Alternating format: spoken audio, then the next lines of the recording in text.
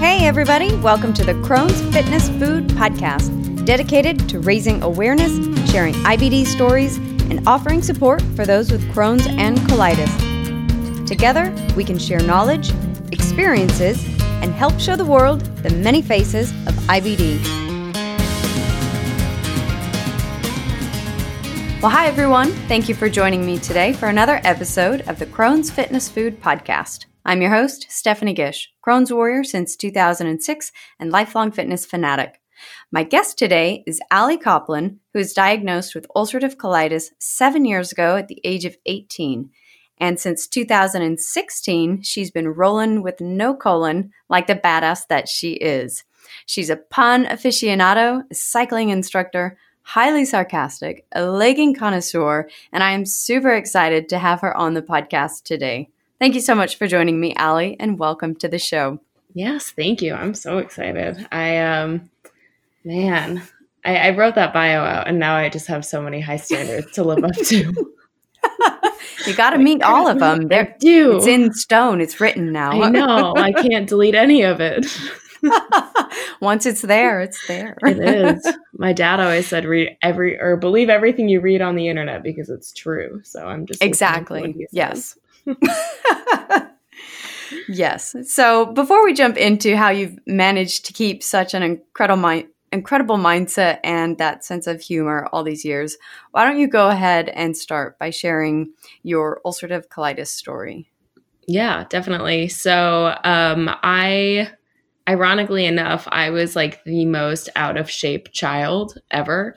I used to fake stomach aches to get out of running the mile. I just hated sweating. So Dance Revolution and hip hop were my main sources of exercise. But I did dance for a while. And when I was 17, I went to England. So I lived in Chicago at the time with my mom. And I went to England so the summer before my senior year of high school. And I had no idea what to expect. I was so excited. I just convinced myself I was going to fall in love with this beautiful British boy and never move back. So I get to England, and day 3, I want to say, of this 10-day trip, I ended up destroying a public restroom at a Starbucks with my butthole. So I had no idea what was going on. I was so embarrassed because there was a line for the ladies' bathroom. So I threw some elbows, got into the men's bathroom, and I just felt like I was possessed. I don't know what happened. It was the first time this has really happened to me. And so I came out of the bathroom, and obviously a girl walking out of a men's bathroom was already a little iffy. And then it just smelled like freaking hell in there. I don't know. And it was just so embarrassing. So I was in this country that I'd never been to. And we had gone from Cambridge, England to London for the day. And so the whole day was just me finding the bathroom. I was just in cold sweats and throwing up and just sick all day. I threw up on the bus ride home, and we have photos of that day. And it's so weird that we documented that day, and that was the first day that I noticed something was wrong. So I was supposed to be a study abroad program, and I missed the first day of class. I went to the hospital. Luckily, healthcare in England was free, so I didn't have to pay anything for that, but it was really, really scary. They put me on morphine. I had never experienced anything like that before, so it was really scary. And then the director of the program said that I was just faking it. And within a few days after staying in my dorm room, just with the blinds shut and just throwing up for days on end, they ended up flying me home. So we went straight to the emergency room, and they just gave me fluids. They didn't really do anything. And eventually I saw a gastroenterologist who suspected it might be Crohn's, which I had never really heard of before. And so I told some of my friends in high school, because I was like, yeah, something's wrong. I went to school that year, obviously dropped a little bit of weight. I don't remember the number exactly, but maybe 10 or 15 pounds. And so the one thing they told me was oh yeah, Crohn's. So you're going to get holes in your stomach. And so from there, I was terrified. So we do my first colonoscopy that October. So that's what, like 8 years ago? Wow. Okay. And the test came back and he said, "You're clean as a whistle." And that just really pissed me off. I went the whole school year just on like 3-day water fasts and being told that I was faking sick and just getting really frustrated. And how long was that colonoscopy after that episode, the first attack that you'd had in England? How much time had passed? Yeah, so it was August was when I got sick, and then October, so that's about 2.5 months. And so I was just really, really frustrated. I was gluten-free. Like, my mom had me on all of these different diets trying to figure out what was going on. And it was like clockwork. Every single time we had a math test, I would just have to poop my pants. So I just got to leave every time. And for some reason, they didn't think I was like cheating or anything on my math test, which I wouldn't anyway. But I was like, no, I'm just pooping my pants. So fast forward. You'd rather be cheating. Honestly, I would much rather be like writing the answers on my hand than crapping my brains out. Like, who wouldn't? But so I would just get these nervous poops all the time. I would have to go like 3-4 times before school and then like go a couple times during school. And for me, it was like I would watch these videos on YouTube and I saw these girls with ostomies and I was like, that will never happen to me. Like, that's not me. Like, obviously, like I don't have Crohn's. I said I don't. Like, that's not my future. And so I ended up going through the end of the school year, just on and off, really, really frustrated, getting really depressed.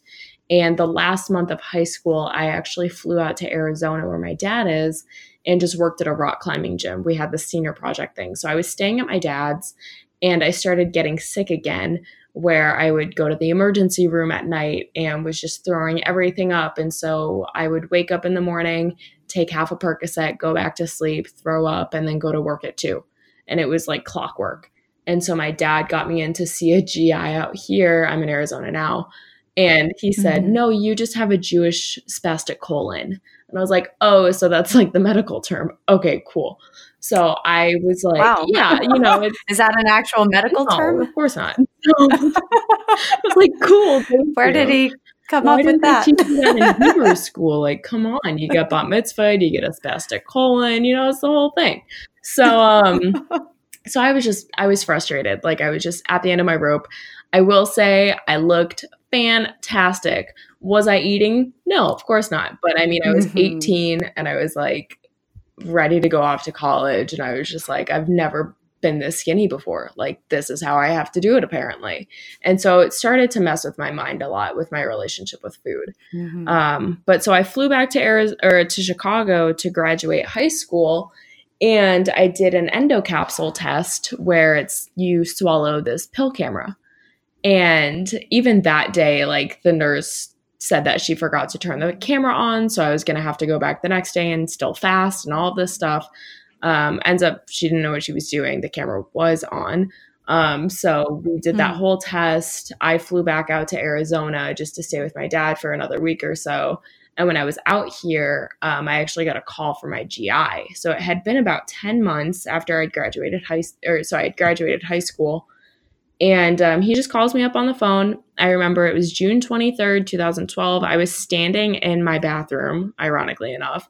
And he just calls me up. He says, Allison, we have your test results and you have ulcerative colitis. And I was like, okay, cool. I knew it at this point because I Googled it so many times that I told my dad, like, I have colitis.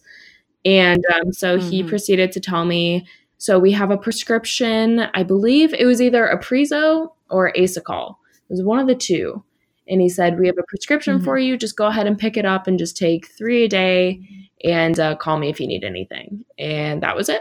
And so I was just about to go off to work at camp for the summer and then go off to school. And I had no idea what this disease was aside from what I had Googled and what I found on Tumblr, because Tumblr was like the Instagram back in the day. Yeah. And I had no idea. It was like, I learned about, I forgot what it's called. It was like an anti-nausea medication. And I just like started to connect with people. And that's like, I have photos and all of these different things, but he didn't tell me anything. He didn't tell me that this is a lifelong disease. He didn't tell me what could come with it. And so, but for me, I was like, I have an answer. I'm not crazy. Like, this is real. So I think from the get-go, like I've always had like more of the optimistic take of like, okay, like I have no idea what's going on, but I have a disease and this is real. Like I'm not making this up. This is legitimate and there's something I can do about it. So that was kind of the diagnosis story. So it took about 10 months and a camera pill to tell me that my insides were swollen. So the swollen colon came to be. We named him Colin. And it was fun going off to college with that, because I remember my biggest fear, I shit you not, my biggest fear was getting an ostomy. I did not want to have stomach surgery. And I had never drank until I went to college. And so as you do, you just get very intoxicated, and then drunk words are sober thoughts. So I called up this boy and I started crying and I said, I don't want stomach surgery. And he never called me again. And I don't know why. It's weird. Not the best way to get a date. No, I guess not. Yeah, I don't know. I'm working on that one. No, so it was just trial and error through college. I didn't really tell a lot of my friends. I was in a sorority and they didn't really know what was going on. Did your symptoms subside at all with the medications at all, or was it still just this kind of constant struggle to get back to a normalcy? Yeah, so I had cut out red meat and I cut out carbonation from my diet. I thought these two things and I'll be great. But you take out carbonation, you take out red meat, but you add in alcohol and it really doesn't do anything. So me and my friends, we call it the dads, the day after drinking shits, where you just like, even if you don't drink, this is like what IBD feels like, where you just like, you feel your soul leave your body. And so for a while, like I don't know if it was just that I had gone out drinking the night before or if it was my colitis or what it was. But freshman year, I was fine for the most part. I would just take my maintenance meds and I was okay. I ended up having H. pylori at the end of the school year. So that's a bacterial infection that eats the lining of your stomach, which we thought was a flare-up. So that was a fun like month where I dropped like 20 pounds in 10 days. And it was just, once again, like the whole weight loss aspect for me has always been really hard because you can work out and you can diet and nothing will happen. But then when you don't have to do anything and your body just rebels against you and then you drop weight like that, like it kind of takes a toll on your mental outlook on things of like, well, why do I have to do it in a healthy way? Yeah, it really is a mind game, especially when our society, we're just surrounded by how thin and beautiful and the magazines and everything. And it's this constant, we're almost as girls, we're almost just grown up with this mentality of, I always need to be on a diet or I need to be doing something. And there's this ideal number. And then you get this disease where, just like you're saying, you'll work out like a maniac and diet and nothing happens. And then all of a sudden you get a flare up and it's like, well, there's the 7 pounds gone. Yeah, it's like, I really want to lose 3 pounds. You're like, let me just not take my medication or something like that. And for me too, with my family, it was really, really difficult. I don't really share this part as much, but part of my family, like they didn't really stick around very much until I started to look better. So then they would offer to take me shopping and you look so good, let's go do something. And it kind of like put even more of a mental strain on it of like, you are worthy now that you are sick and now that you look good. Like I could be like, I would just spend days on end, like in bed, and I couldn't eat and I wouldn't do anything, but they want to spend time with me now. I'm worthy now because I look good. It doesn't matter how I feel. So that was like a really, really big thing for me. And then while all of this is happening, this is kind of when I started to get more into fitness. So I learned that if you take 3 gym classes a semester, that counts as 1 general elective. So that was like, it's how you coast through and get your advertising degrees. You take a lot of Zumba. So I was... You were what, 19, 20 at this point? Yeah. So it was, I think my first semester I took like Pilates, And then I just wanted to keep doing it. So I would take like a Zumba and a boot camp and a hip hop. And then I would do another semester of like yoga and then like a body like conditioning and like more cardio. And like, so I would get credit to go to work out. Like it was one of those things that I really enjoyed it. And I just kind of started to understand like how strong I could actually be. And I really, really enjoy the feeling of being strong. Like I like being able to pick up heavy things and I like feeling like a badass and I will grunt. Like I just do it. I am that girl. So for me, I tried not to let being sick get in the way of it. Sometimes like I would just think it wouldn't even cross my mind, to be honest. Like sometimes I would forget that I was sick and just like go. And other days it was like, I can't do anything because I'm sick. So it was kind of like two different experiences in one, where it just kind of depended on the day and what was going on with my colitis. But for me, I really wanted to find a way to hit my sick weight in quotes, in a healthy way without being sick. So that was kind of what got me to want to continue in the fitness realm. I kick myself because I really feel like I should have studied to be like a personal trainer or something, like maybe, I don't know, study fitness in college, but instead I learned how to Photoshop things onto other things. And so, yeah, so that was like a long answer to a short question about my diagnosis and kind of elbowing and then a little more aspect into it. Yeah, you know, I like to word vomit. It's fine. That's perfect. So tell me a little bit more about, you're getting into college, all of this fitness, you're taking a lot of fitness classes. Did you notice any improvement? I know you said you had some good days, some bad days. Did you notice any improvement with your symptoms? And then what kind of happened since then? Because since then you had your ostomy, you had your surgeries. So tell me a little bit about how that journey came to be, and then take us to maybe where you're at now. Yeah, definitely. So I will say from ages like 17 through 20, I didn't even the way I looked at fitness was more of like, I'm doing this because I want to get skinny. Like I didn't think about like how my symptoms were. I didn't have the most healthy approach with it.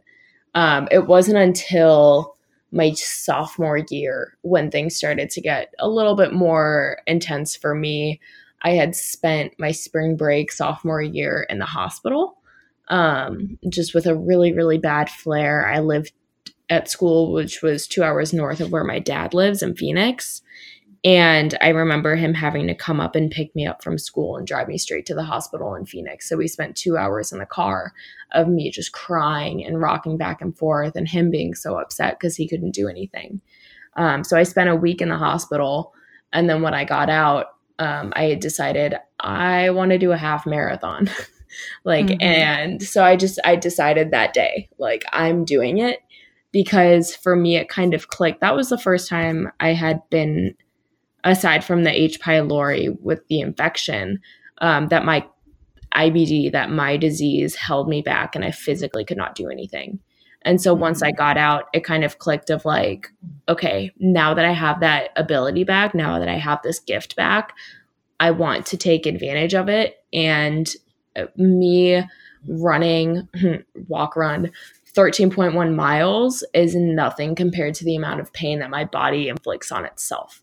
So that's kind of where it started to take off for me, where I started to take it a lot more seriously. I started eating cleaner.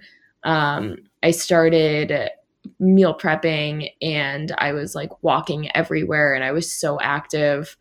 But my symptoms were still very, very bad. I ended up going on Humira that semester. And just, it was kind of one of those things where if I had, it became a little bit unhealthy with my fitness, where I would like spend 2 hours in the gym if I had like eaten too many chips the day before. Like it had gotten to the point where like I felt like my body was so out of control that the amount and the intensity that I could work out was the only thing that I had control of, aside from me going to class every day and my grades. And so for me, that was at first like the best, in quote, shape of my life. But in retrospect, I was sleeping 3 hours a night. I wasn't eating, and I was going to the bathroom 6 times a night. Like, I was so sick. And I don't know if it was just overworking my body, that it didn't have the amount of time that it needed to just repair itself, or what it was. But physically, I was in great shape on the outside. On the inside, my body was in shambles. And then, so that summer, I went to work at the summer camp in Wisconsin that I had been working at when I had first got diagnosed. And I ended up gaining a lot of weight. I don't know how much, but like you can see like side by sides of my face. My moon phase from prednisone was creeping back in, and I wasn't as active over the summer. And I got into my first relationship, which was really, really unhealthy. So my junior year of college. And this is kind of where the fitness side of things started to fade out a little bit. And this is kind of where I stopped taking care of my body as much. And so my junior year of college, I just started to gain and gain and gain. And I was at the point where my colitis, it seemed like I was just at this baseline of like, I'm sick. Like, I'm not okay. Like, it wasn't like bad flare-ups, but it just wasn't good on a consistent basis. Yeah, kind of the constant everyday, just miserable, but yet somehow, like many of us, we just figure out a way to get through, and usually by not eating. And yeah. Oh no, for me it was the opposite. I was eating everything, anything I saw, and I don't know if it was just the steroids I was on or the relationship I was in. It was a lot, yeah. But I finished out my junior year of college and I just felt disgusting. I ended up staying in my college town for the summer, and that was one of the worst summers of my life. I was on like 60 milligrams of prednisone for months on end. So the depression that came with that, my back was covered in stretch marks, my whole body I couldn't recognize. And this is when I personally started researching ostomies, because I was kind of at that point in my life where I was like, I can't do this anymore. But the boyfriend that I was with at the time told me that if I got this surgery, nobody would ever love me. And so it was kind of like, okay, all right. So it took me about 6 months to finally end that relationship. Once I did, I started to look after my health a little bit more, but I had gotten to another flare where I was seeing more blood in my stool. And this was in 2016. So I just started my last semester of college, and I ended up spending like 2 weeks on and off, like every few weeks in the hospital. And I ended up having to get my gallbladder taken out, and doing a colonoscopy prep while you're in a flare is like one of the worst things, because you're just like forcing your body just to like hate you even more. And just the amount of blood that I saw and just pure exhaustion. And we have this photo of me like double fisting prep and apple juice. Yeah, so that's when the doctors came in and just kind of sat down with me and said, we really think you should just consider the surgery at this point. And the surgery in my case would just be removing my entire colon and having an ostomy and eventually a J-pouch.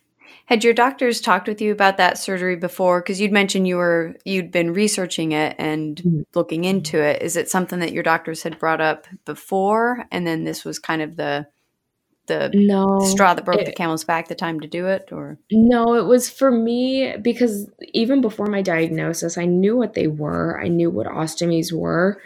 For me, it was something I was embarrassed of telling my doctors that I'd researched, because I didn't want them thinking I was like this hypochondriac that's like making it worse than it actually was. So I was just afraid of like them thinking, I don't know why I cared so much, to be honest. Like, obviously, like they had the same idea in mind. But for me, I didn't want it to seem like I was doing too much research or thinking too much about this, even though it's my life, like it's my health, it's my well-being. But my dad had no idea that I had been looking into this. He was so against it all. His mother had passed away from colorectal cancer. So it was really a big part in our family of just, we all have something wrong with our intestines, essentially. And so my nurse in the hospital that I was at actually told me about my now surgeon, who she had worked with him before, and he's at Mayo Clinic, and he's fantastic. I love him to bits and pieces.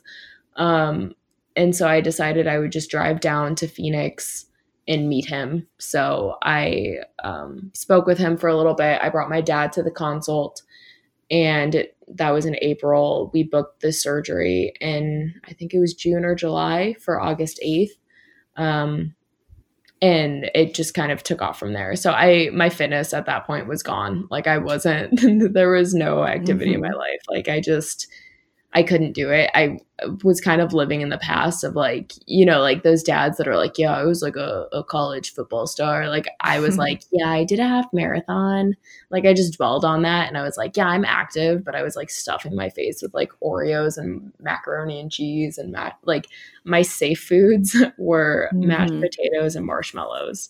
They're the only things that I could eat that wouldn't make me want to like rip my insides out. Like it was the only thing, because it slowed everything down. So tell me a little bit about your journey from there. It sounds like since you had done a lot of research, you were probably on board once the doctors finally brought up surgery. So tell me a little bit about how that went. If there was, looking back, even with all the research that you did, is there anything that you wished you would have known before the surgery? And then after that, tell me a little bit about how you started the recovery process and then what got you back into your fitness lifestyle now. Yeah. So we booked my surgery in 3 steps. So for me, as weird as it sounds, I was so excited. I was just excited to have a life back. Part of me was scared about having an ostomy just because it's so stigmatized. And I had family members tell me that I'm going to regret this decision. It's the biggest mistake I'm ever going to make. And they haven't spoken to me since.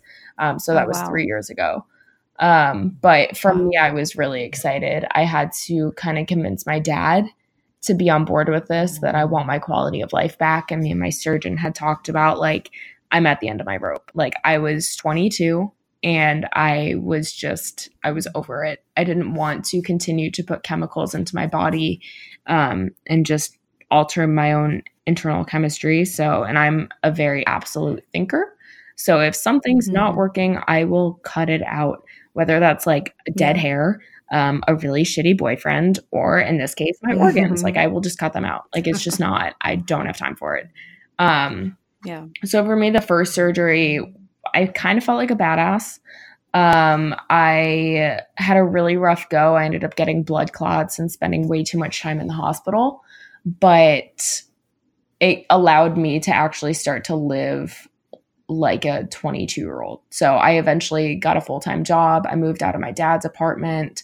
And I still wasn't very active at this point, but I was able to like go out, like active in sense of like going to the gym. Like I was going out and I was drinking and I was doing everything.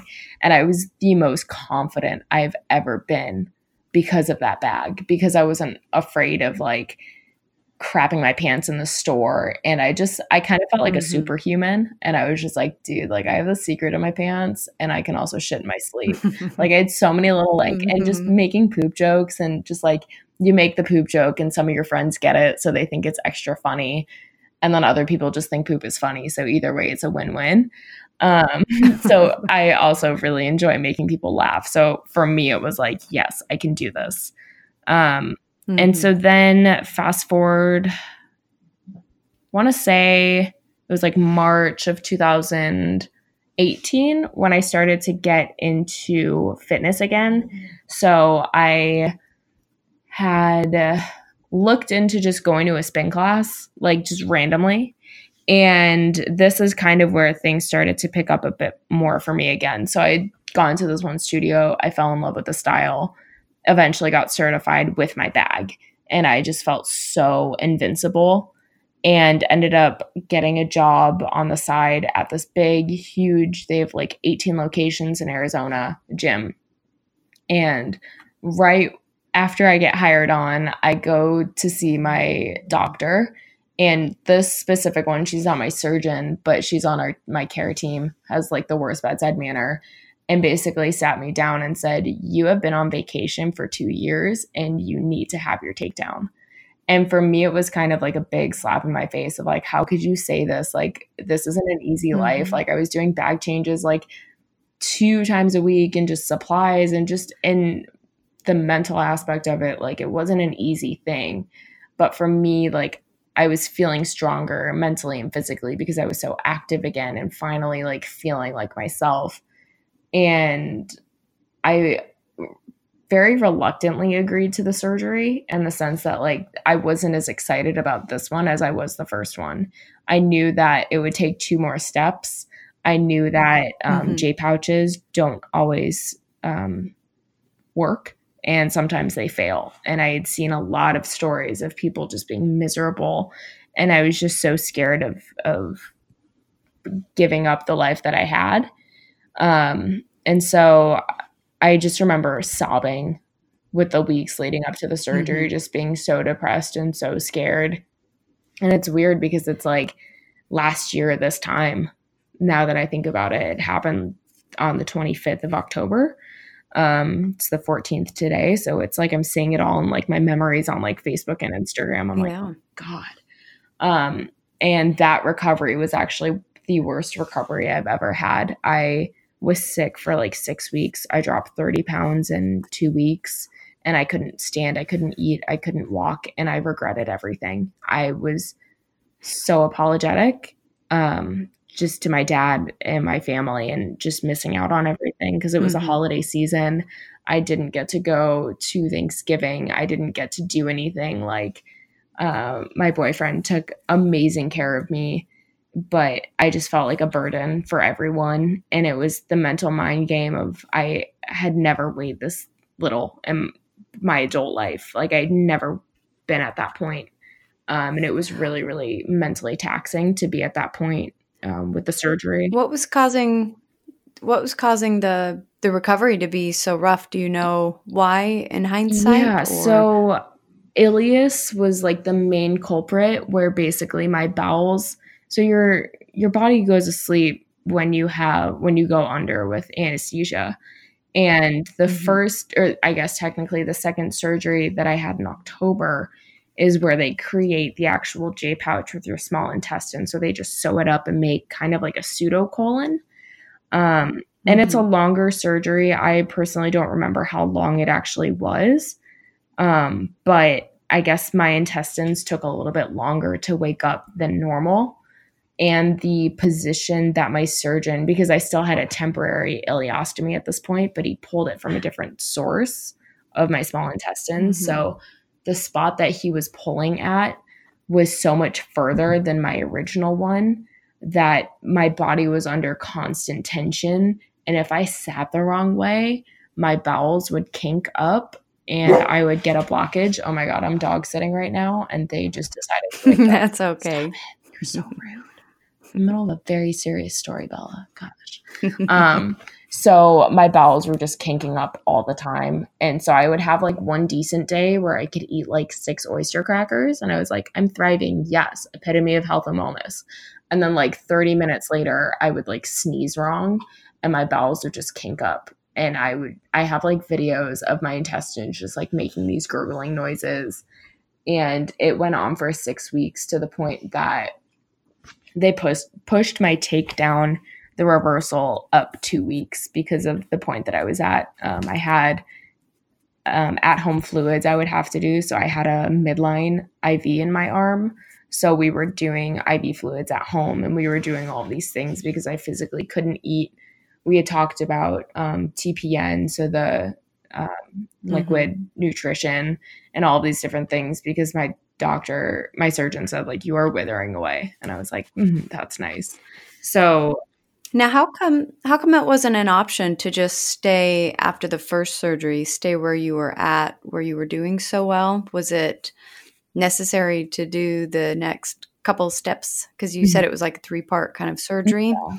Were there reasons to not stay at that after that first surgery? So if I had stayed with the first surgery, I would just have an ostomy still.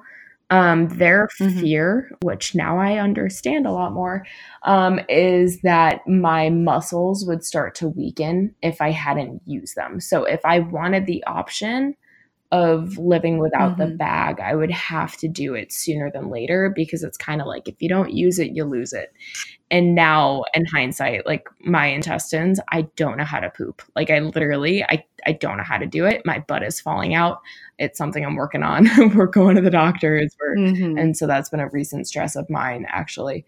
But it was kind of like, you need to either decide. And that was the decision was, you either keep the bag forever and we sew your butthole up, or we give you the J pouch, you try it out, and if it doesn't work, you go back to the bag. Okay. So yeah, you definitely wanted to keep the options open and see if that was a possibility. Okay. So then, you had definitely a rough recovery. How did you finally get through that? And then did you end up having the third step? Is that done, that third surgery? Yeah. So the reason I got through it was the holiday season. The third step is takedown, the reversal, where they close up your stomach. You don't have a stoma sticking out. You don't have an ostomy bag, and you just use your butt. And for me, it was like 4 days before my birthday, I want to say, that the takedown was scheduled. So for me, it was like, just keep going. Like, you have the time off from work. Like, my dad was being so supportive. My boyfriend was being amazingly supportive.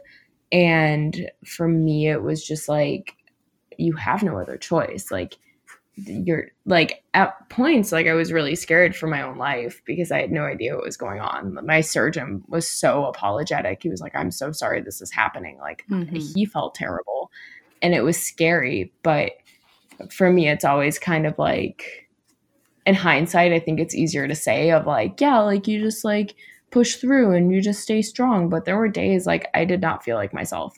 I think it was time that really got me through it, because I would just go to sleep and wake up and hope that I would have a decent day. Like, I wasn't myself. Like, it was the hardest 6 to 12 weeks of my life, because I just did not feel like myself. I felt like a shell of myself. My friends were confused at who I was at that point. Like, my friend Erica was like doing my hair one day, and she was like, "You're so boring." I was like, I can't talk. I have no energy. For me, I was scared that I would never get myself back, that I lost myself and I would never come back. So we did the takedown, and I spent my 25th birthday the same way that I spent my first ever like moment into this world. So it was kind of like full circle, where I was in a hospital, I was crying, and I was in diapers shitting myself. It was great. It was the best birthday present ever. I actually couldn't eat my birthday cake. So happy birthday to my boyfriend on that one. And yeah, they came in, they're like, here's some cake you can't eat. I was like, thanks. Just don't give it to me then. But yeah, for me, it's just kind of been those things where it's like, at that point, you don't have the option. Like, you don't have the option to give up. Like, you're already in this point. Like, you've gone so far, you literally can't turn around, because you're going to have to go through more surgery if you do it that way, and just kind of trust it and be hopeful. And if I can't get through it myself, just relying on the people around me, which is very difficult because I'm a very proud person, and I hate feeling like a burden. I hate feeling like I have to stop somebody else from what they're doing to help me. It's very, very difficult. So, and it was difficult too, because I had been so like active up to that point. So I had been teaching spin, and I started lifting again, and I was working with a trainer 2 times a week and doing all of these things. And then your body just stops, and it was really, really, really difficult. And so for me, it was like, okay, I can't wait to get back to my active lifestyle. I can't wait to do all this stuff. So when I was finally healthy enough, I got the okay to teach off the bike in my cycling classes. And that I had not sweat that much in like months, literally. Like I was just standing there, but it was so hard. And then eventually like just picking it back up and going more and more. And now I'm teaching 2 to 4 times a week. I'll work out 2 to 4 times on the side, just lifting and doing strength and resistance. And so I finally, like, it's taken me almost a year. Like I've had my pouch for a year to get to the point where I feel like I'm actually invincible. Like I feel like for the most part, on track. Yeah. And it's like for the first time since before I got sick years and years and years ago, like I can actually do things and I can eat healthy now. Like I'm working on it. I still haven't had popcorn in 3 years, but like, that's fine. I can eat like fruits and vegetables and, I meal prep and I try not to eat as much processed food. And for me, every single day, like if the workout that they give us and like the classes that I take, if that seems too difficult, I'm like it sounds so silly, like saying it not in my head, but it's like, I just tell myself like, come on, Copes, like you've got this, like push through, like you've been through worse. And I just have to like continue to tell myself these things because it's true. Like I've been through worse. Like me not wanting to do like 5 burpees is nothing compared to the amount of pain that my body was in. And now I have the ability to move and the ability to play and take care of my body. So why wouldn't you take that? I think, and it's funny too, because not a lot of my riders in my classes know my story. And part of me is like, I have a secret you don't know. But the other part is like, I really want to tell them because like today, for instance, I thought I woke up with a blockage. I taught a 5:30 a.m. class and I practiced on the way to the gym what I was going to say to these people because I knew I was not going to be able to ride the whole class.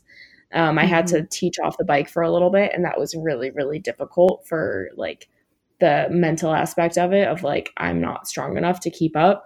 And also it's really awkward for me to stand next to a bike and just tell people to work out. Like it's just very difficult. Yeah. So for me, it's like listening to my body, and I didn't tell them the full story by any means. Like they still don't know.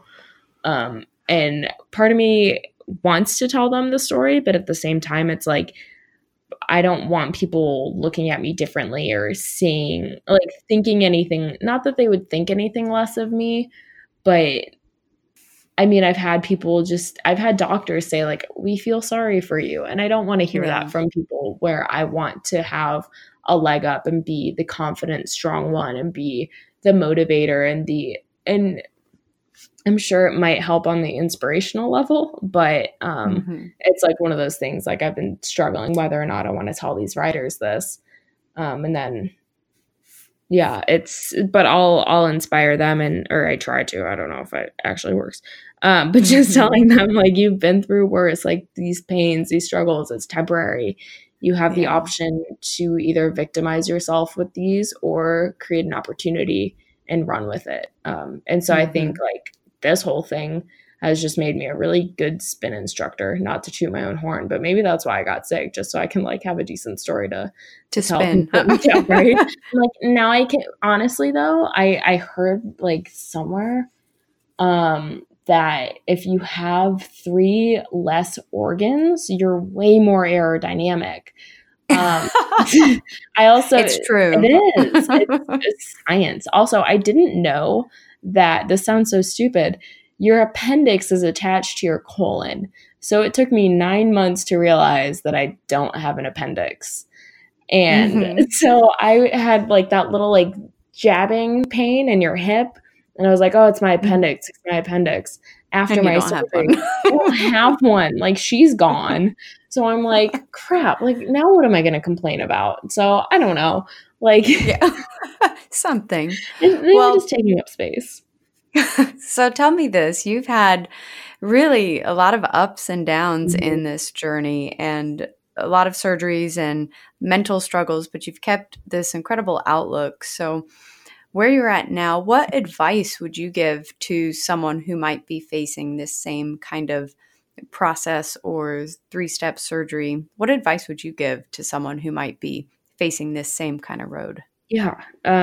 Because it's hard too, just the highs and lows, like they come and go. I just got out of like a 5-6 month depression. Like I'm finally out of the hole. So now it's even like trying to figure out what I would tell myself like 3-4 weeks ago. But in the situation where it's like if someone is where I was 3-4 years ago, trying to decide if they want to get these surgeries or not, because the ostomies are so stigmatized, like even the things my family said to me and what my ex-boyfriend said to me and all these things, you have to remember, like, you are the one that's going to be living with this. These people making these comments don't have to live with it. This is your life. You have to look out for yourself. At the end of the day, you are all that you have. As like dark and sad as that may sound, like you are consistent with yourself, though you will always have your back. So you need to look out for yourself. And it's kind of give and take. Like, yeah, you might look a little bit different on the outside, or you might have a few scars, or you might have to go through a recovery, but you might get your quality of life back. I'm not on any medications. Like I don't take anything now. Yeah, I have to drink a little bit extra water, but like water is good for you anyway.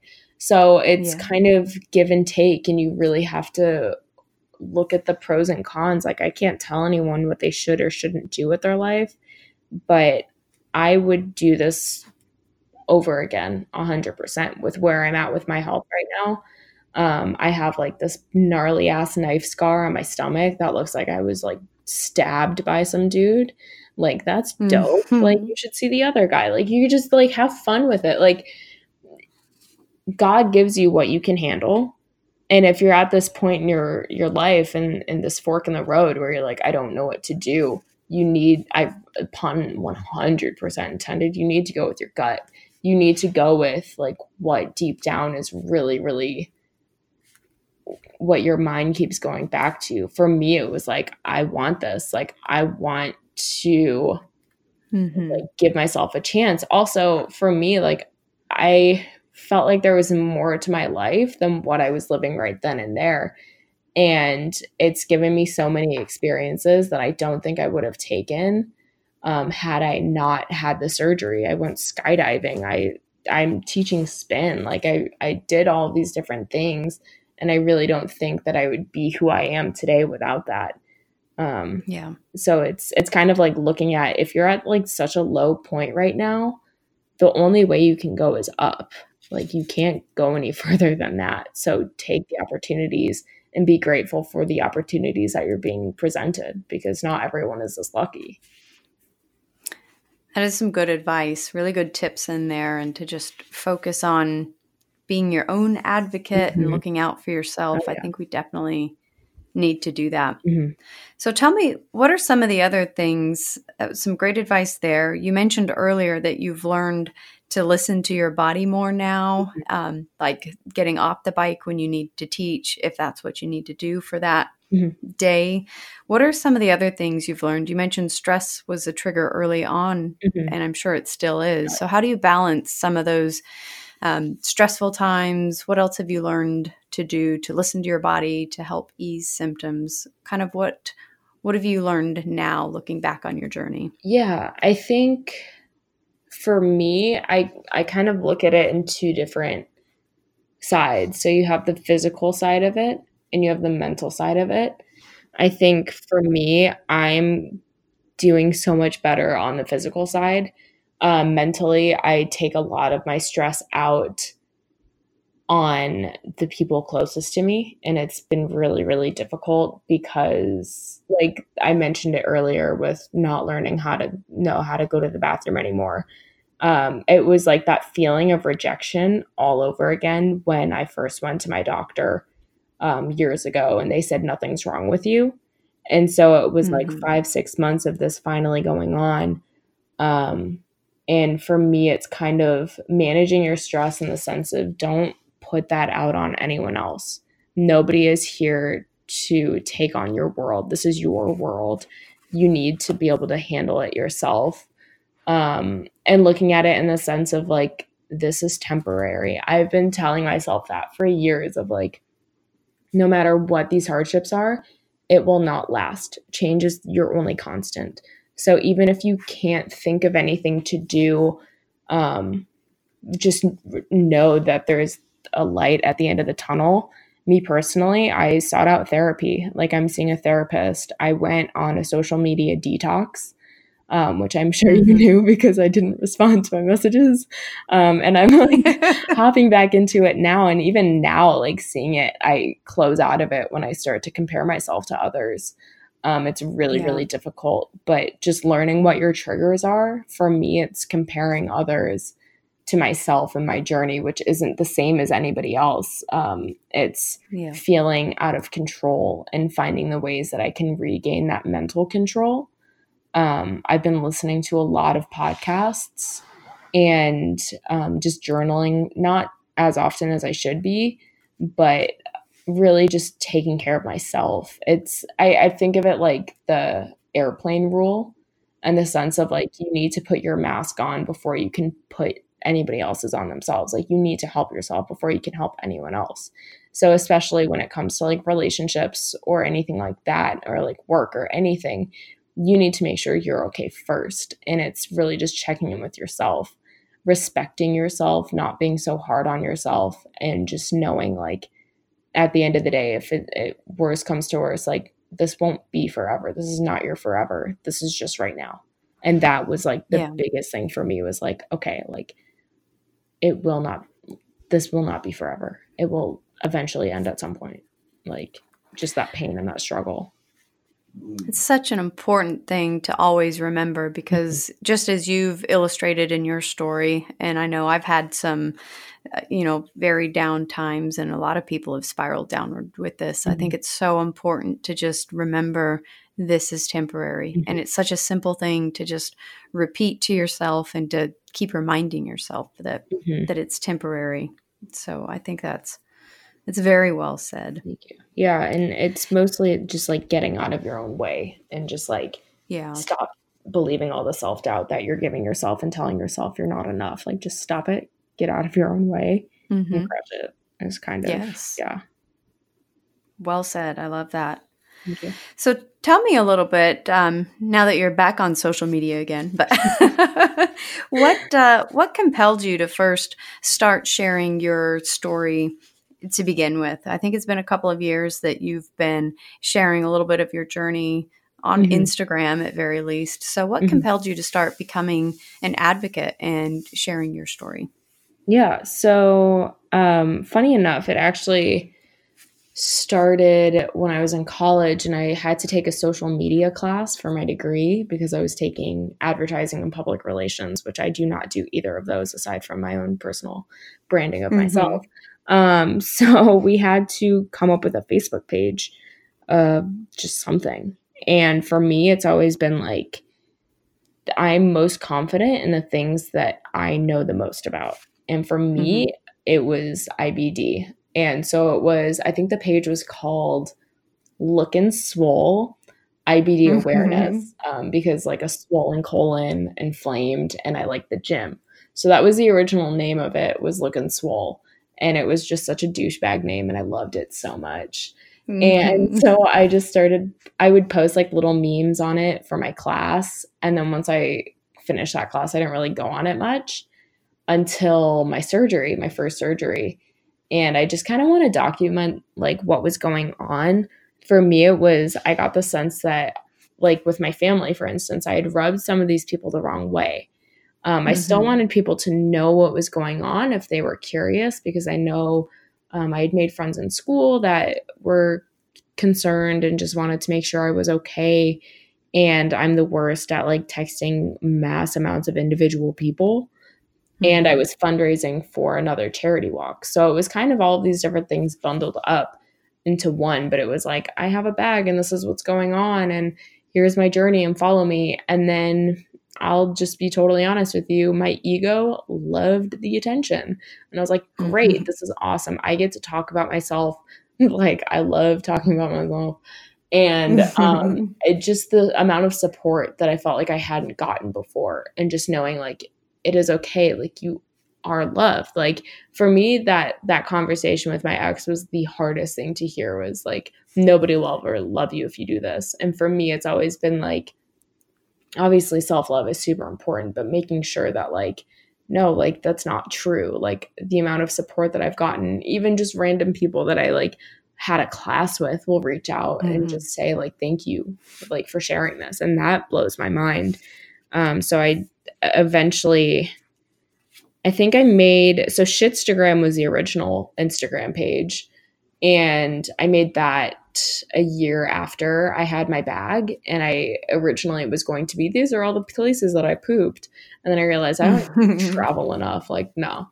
And so it was me just connecting with people and posting my story. And if I had a blockage, like tips and tricks, and like, look at me, I'm skydiving with my bag. Obviously my bag was in the jumpsuit, but just all these different ways of showcasing like you can have a life. Like this doesn't have to consume you. This doesn't have to like run your life. Like you can have your life, and this is just a small facet of you, which is eventually why I actually stopped using Shitstagram, because I felt like I didn't want that to define me.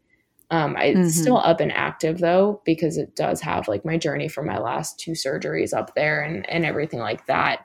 But eventually just wanted to showcase on my own personal page of like, these are all the facets of my life. Like, yes, I teach spin and I love a good pun and I like banana bread and donuts. And I also don't know how to poop properly. Like all these different things like bundled up into one, and that's me. But it's more so just being vulnerable and sharing your story. I know like in your episode about yourself, not that I was totally stalking you or anything, you were talking about with like why you created your podcast was because you hadn't seen anything like it. I guess heard anything like it. Wow, 5 senses. Okay. I was going with it. Yeah. Smile and nod. I could totally see that from my side of the computer. But for me, it was just, I just want to be honest with people. I feel like social media nowadays, like, and it's always been like this, of like, I'm just going to put my best parts of my life out there. I'm not going to like show the hard things and the shitty things. But like, if you don't do that, people are going to feel alone. They're going to feel like they're the only one going through something. And for me, if I'm just honest and just saying like, I had some really bad anxiety today over X, Y, and Z, or I'm feeling this way. And it doesn't even have to be that you have a J pouch as well and that you have felt exactly what I felt. For me, it's taught me a lot of empathy and just patience, because for a while I was like, you wouldn't understand because you've never been here. And I was very, very stubborn.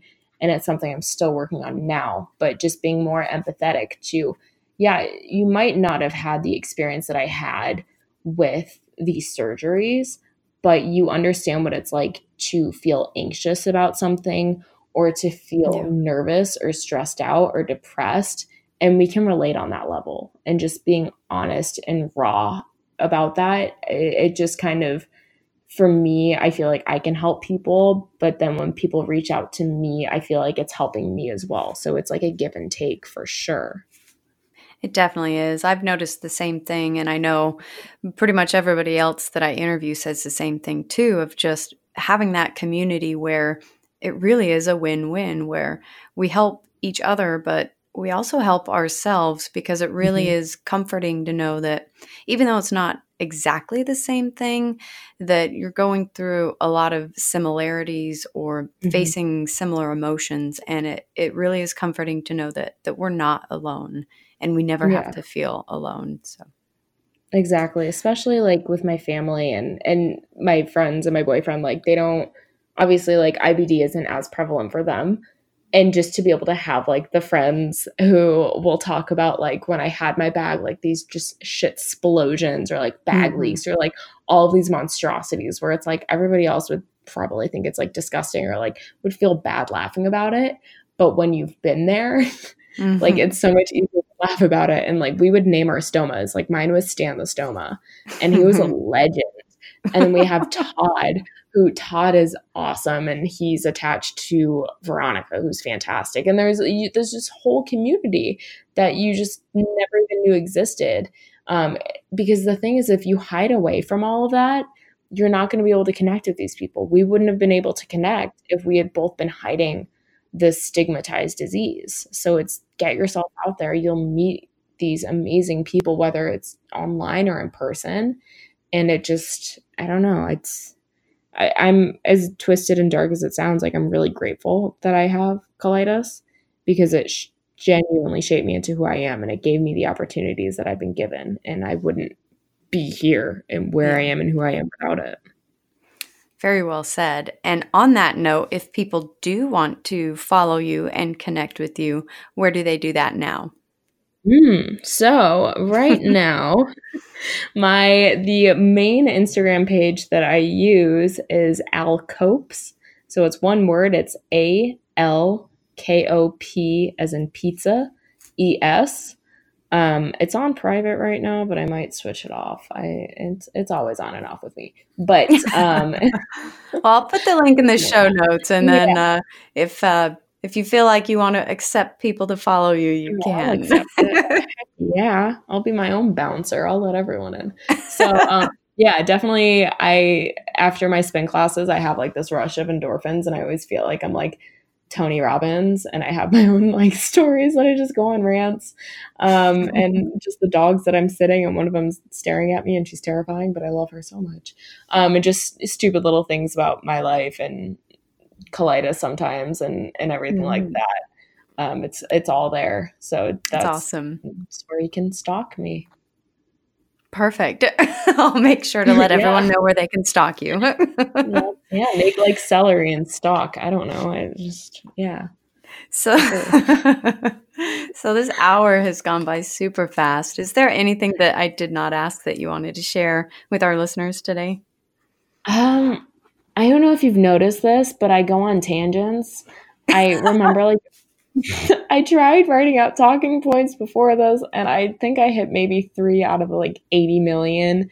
I'm all over the place. I'm going to have to bring you back for another episode so we can hit the other. I won't say no. Once again, like I mentioned, I like hearing myself talk. It's why I have a job where I get to do it for an hour and get paid for it at least twice a week.